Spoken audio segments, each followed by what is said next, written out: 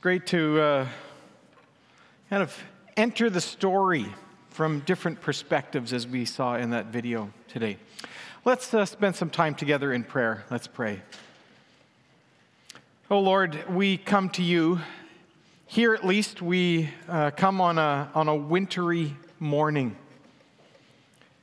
And Lord, we're reminded that you are the God of all the seasons of life.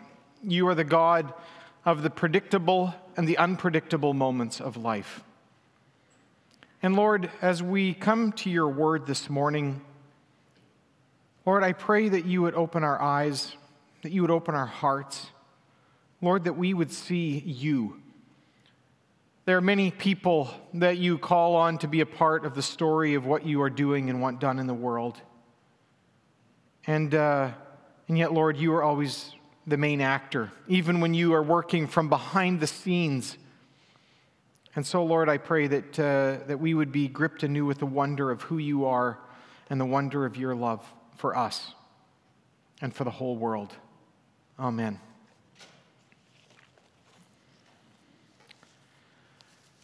Several years before his death, the famous Hebrew scholar and rabbi Abraham Heschel suffered a near-fatal heart attack. Heschel was so weak, all he could do was whisper to his friend Sam, "I feel only gratitude for my life. For every moment I have lived, I am ready to go. I have seen so many miracles during my lifetime."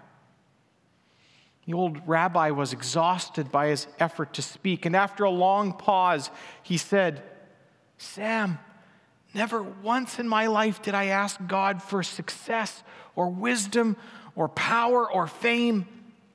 I asked for wonder, and he gave it to me." When I came across that story, I couldn't help but ask myself, have I ever asked God for wonder? I mean, how is it that some people can go through an art gallery of world-famous paintings and be bored to tears, while others are moved to tears in awe and wonder? I think it's because some have a sense of wonder and others don't. The psalmist said, "The heavens declare the glory of God, the skies proclaim the work of his hands." But how often do we take notice of the wonders God puts before us? And about you, I was looking at the art gallery in the foyer, and one of the pictures that I noticed up there, I think Ariel had taken it, it said, "Wise men bow." It's a larger picture than this, but I thought, it's a bunch of trees. And then I looked closer at the trees in the lower, and all of them bowing, and it's like, wow, wonder. Craig and Dave Butcher also, Craig Powers and Dave Butcher also have some close-ups. And when you see them, you realize, wow, there is wonder even in the close-ups of life. Elizabeth Barrett Browning said, "Earth is crammed with heaven, and every bush is aflame with the fire of God. But only those who see take off their shoes. The rest just pick the blackberries." I don't know about you, but too often I'm just a berry picker. So I've been asking God this Advent season to help me be a wanderer and to savor the wonder-filled moments in life that he brings. Which brings me to today's story in Luke chapter 1, where we learn of a wonderful moment in the life of a young teenager who least expected it. Let's read Luke chapter 1, beginning in verse 26 to 38. In the 6th month of Elizabeth's pregnancy, God sent the angel Gabriel to Nazareth, a town in Galilee, to a virgin pledged to be married to a man named Joseph, a descendant of David. The virgin's name was Mary. The angel went to her and said, "Greetings, you who are highly favored, the Lord is with you." Mary was greatly troubled at his words and wondered what kind of greeting this might be. But the angel said to her, "Do not be afraid, Mary. You have found favor with God. You will conceive and give birth to a son, and you are to call him Jesus. He will be great and will be called the Son of the Most High. The Lord God will give him the throne of his father David, and he will reign over Jacob's descendants forever. His kingdom will never end." "How will this be?" Mary asked the angel, "since I am a virgin?" The angel answered, "The Holy Spirit will come on you, and the power of the Most High will overshadow you, so the Holy One to be born will be called the Son of God. Even Elizabeth, your relative, is going to have a child in her old age, and she who was said to be unable to conceive is in her 6th month. For no word from God will ever fail." "I am the Lord's servant," Mary answered. "May your word be to me fulfilled." Then the angel left her.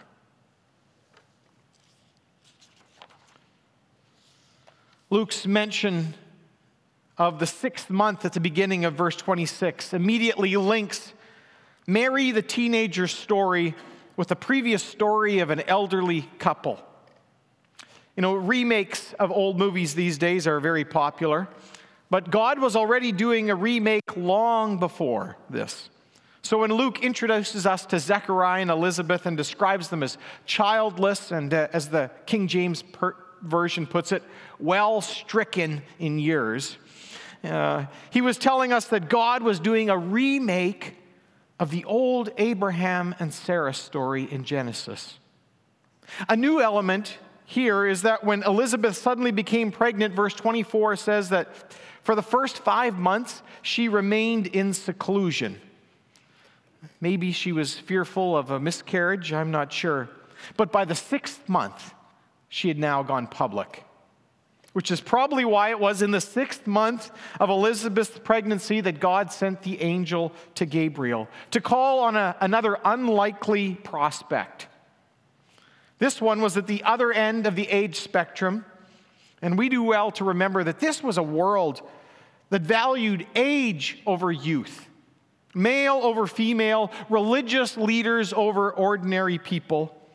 As commentator Joel Green notes, Mary is not introduced in any way that would recommend her as particularly noteworthy or deserving of divine favor. And yet the angel greets her as, "You who are highly favored."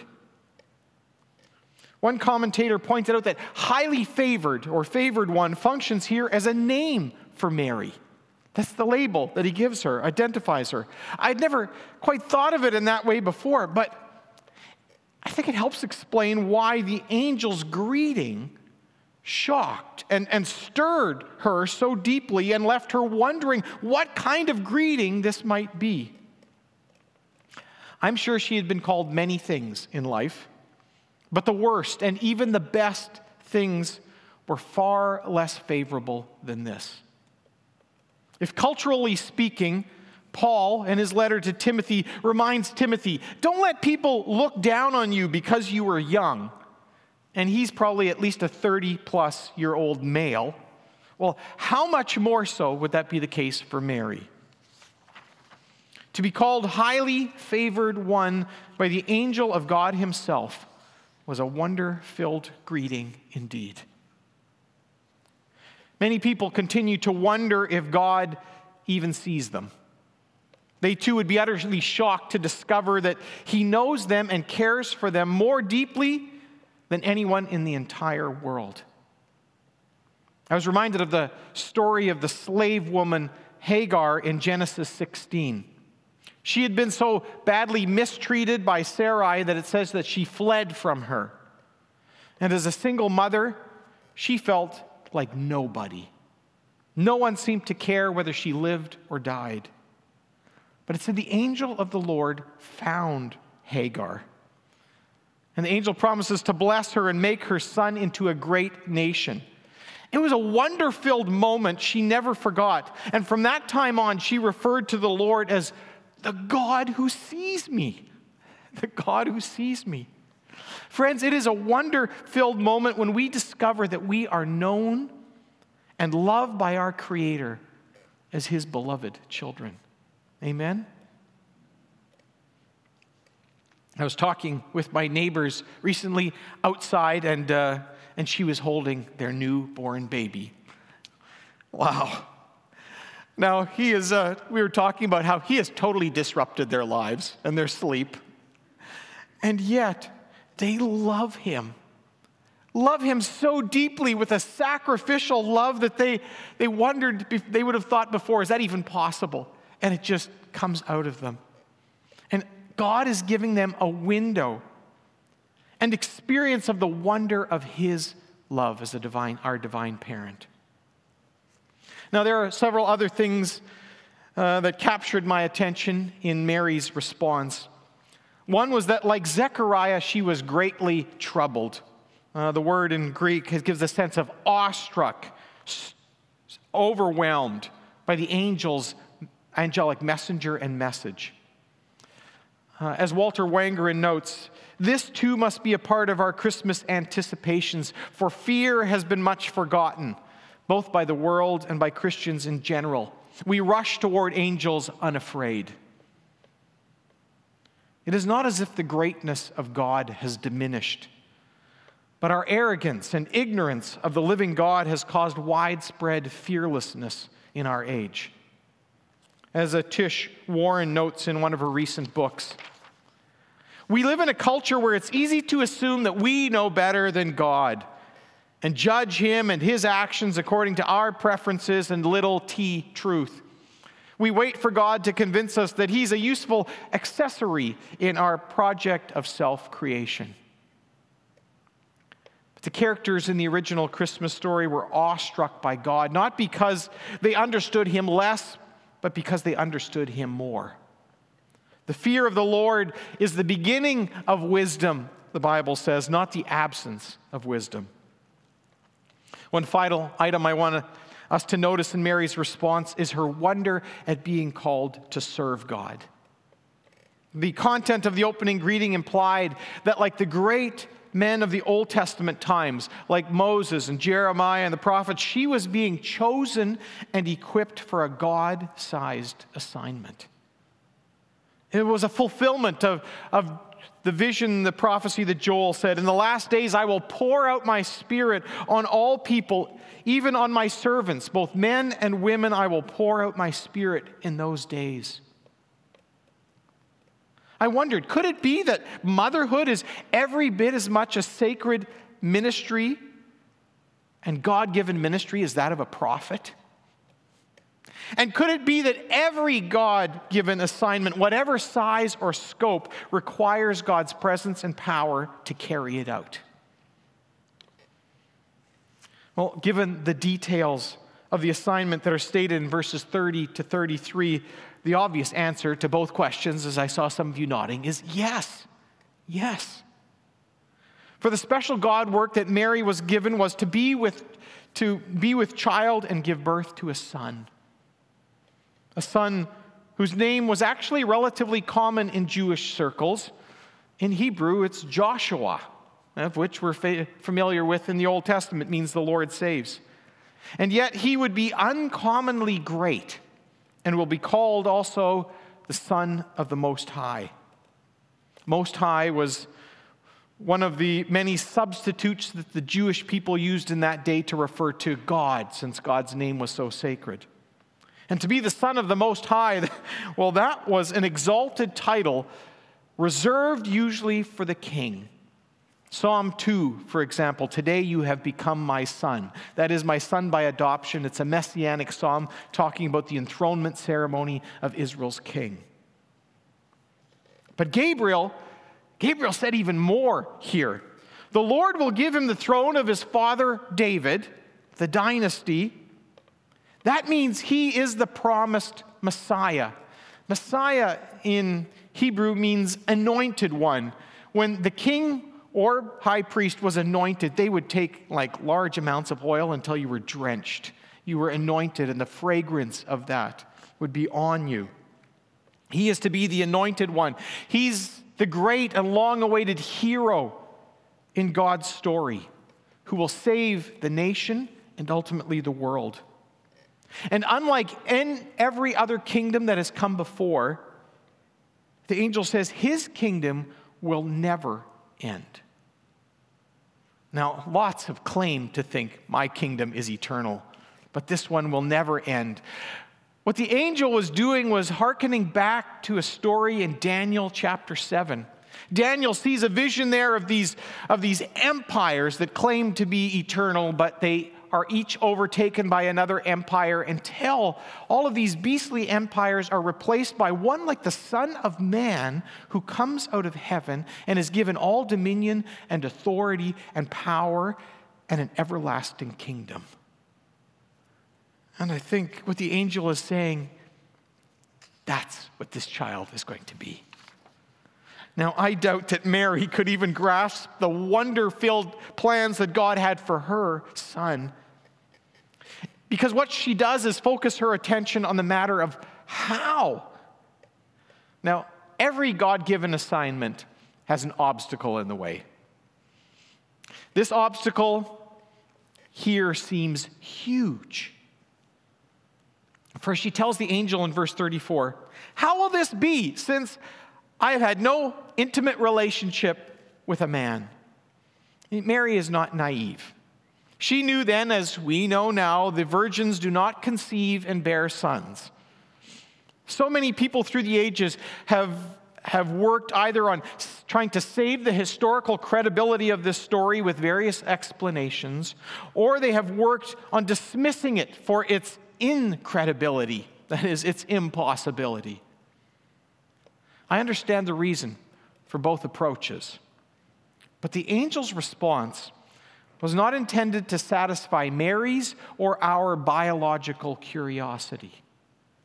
Rather, the angel's response underlines how the initiative and purpose lie fully and completely with God. Jesus' conception will be a miracle, as will be many of the things that Jesus does when he grows up. And to the skeptic, none of them seem plausible. And yet to anyone who has seen or experienced a miracle, none of them seem inherently implausible. Which I think is why the tangible evidence that the angel gave Mary was sufficient for her how question. To underline his concluding point that nothing is impossible with God, the angel tells Mary of one of God's most recent miraculous works. Your old Aunt Elizabeth, who everybody said, ain't gonna happen, she's already pregnant 6 months along. I remember a small experience in life. I used to read the story of Jesus in the storm in the Gospels, and he was asleep in the boat in the mother of all storms. And I thought, just in the back of my mind, I thought, I don't know, that seems kind of highly unlikely. And then years ago, we were on a cross-Canada trip, and we spent a night in a tent in the mother of all storms. Oh my, and every flash of thunder and everything was shaking around us, and our daughter would scream out. And I was wondering, as a guy who grew up in the prairies, I think, am I going to survive this? I thought, should we go in the van? And I thought, we might get struck by lightning on the way. It was so close and just parked over us. And then early, we finally got to sleep. It finally stopped. We got maybe a couple hours sleep. And then early in the morning at sunrise, our son Nathan pops up. When are we going? It's like we were all exhausted. He had slept through the whole thing. All the screams and everything, he'd slept through it all. And suddenly, I read that story in the Gospels differently. It's like, oh yeah, that's totally possible. And I think in our life, miracles, once we've experienced something miraculous in our life, it's like it's got God's fingerprints on it. It is no longer implausible. It's possible. Well, Mary's question was not, I think, like Zechariah's asked out of unbelief. Rather, I think she's like Moses standing at the Red Sea, waiting expectantly for God to point out the way where there currently seems to be no way. And when we have this attitude, we begin to treat obstacles that would otherwise immobilize and discourage us as opportunities to see God do his best work. We move from wondering if God can do it to, I wonder how God will work it out. Totally different. Mary's question, how can this be, is still very much our own. Whether we think of Jesus' birth or a seemingly impossible obstacle that we are facing in our own lives. What moved the God plan into the next phase of becoming God reality was Mary's faith. Her faithful and obedient response. When God broke into Mary's life in a blaze of glory that struck her with awe and wonder, she did not resist his call. She said, yes. When asked to take on an assignment that carried with it the risk of public humiliation, Mary did not refuse God's call. She said, yes. When asked to believe God for the impossible, Mary, in an act of complete obedience and faith, set a model for all other current and future disciples when she said yes to God's will and God's way.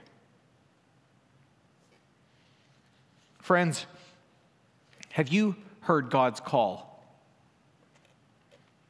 Oh, it probably didn't and won't come through an angel like it did for Mary.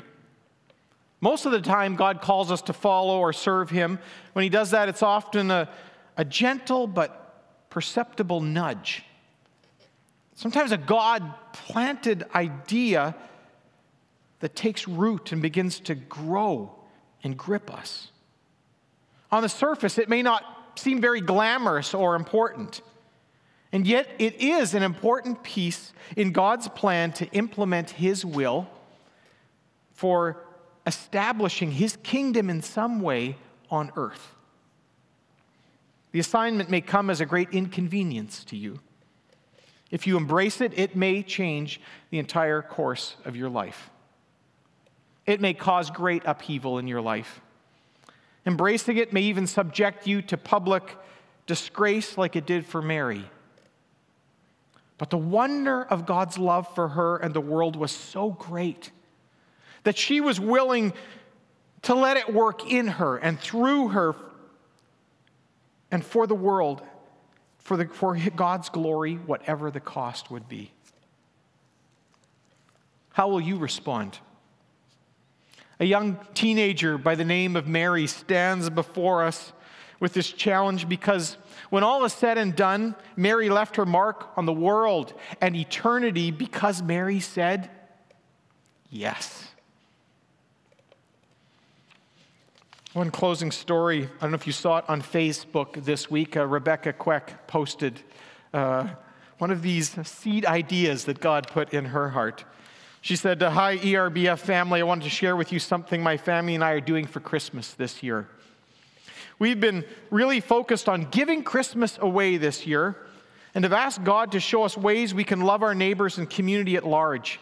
And he has been faithful. It started with the homeless I see every time I go to my physio appointments. Rebecca has been recovering from her cancer treatments.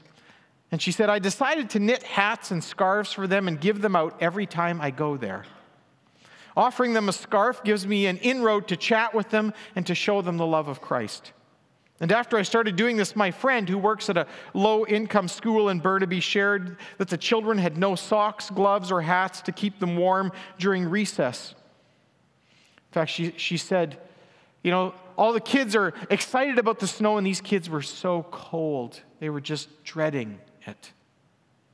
So this was another opportunity to show God's love and care. Finally, this week, I witnessed a long line in the food bank with people having to wait outside in the cold. And I took my bag of scarves, hats, and mittens and went to talk to them and offered items to any who wanted them and gave away a whole shopping bag full of items again. And they keep going to the store. They were saying they went to a thrift store and why are you getting so many jackets? They were getting jackets for this class of kids. And then she explained to them. She said, oh, wow, they're all 2 for 1 today. She said, some other people in the lineup say, put those coats, I'm buying those, and then give them to her. Things like that.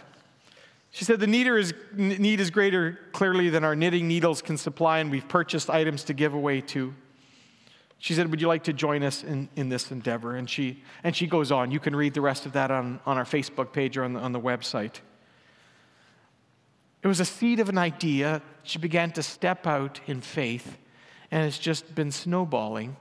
And she said, this is the best Advent season ever.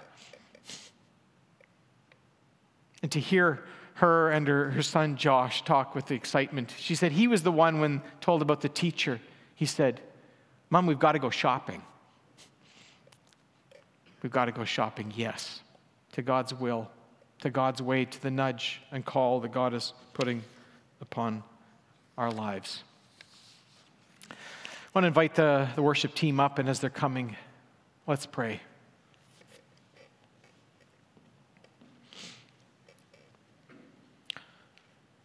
Lord, we get a glimpse in this Advent season that your plans, they are always so much bigger than ours.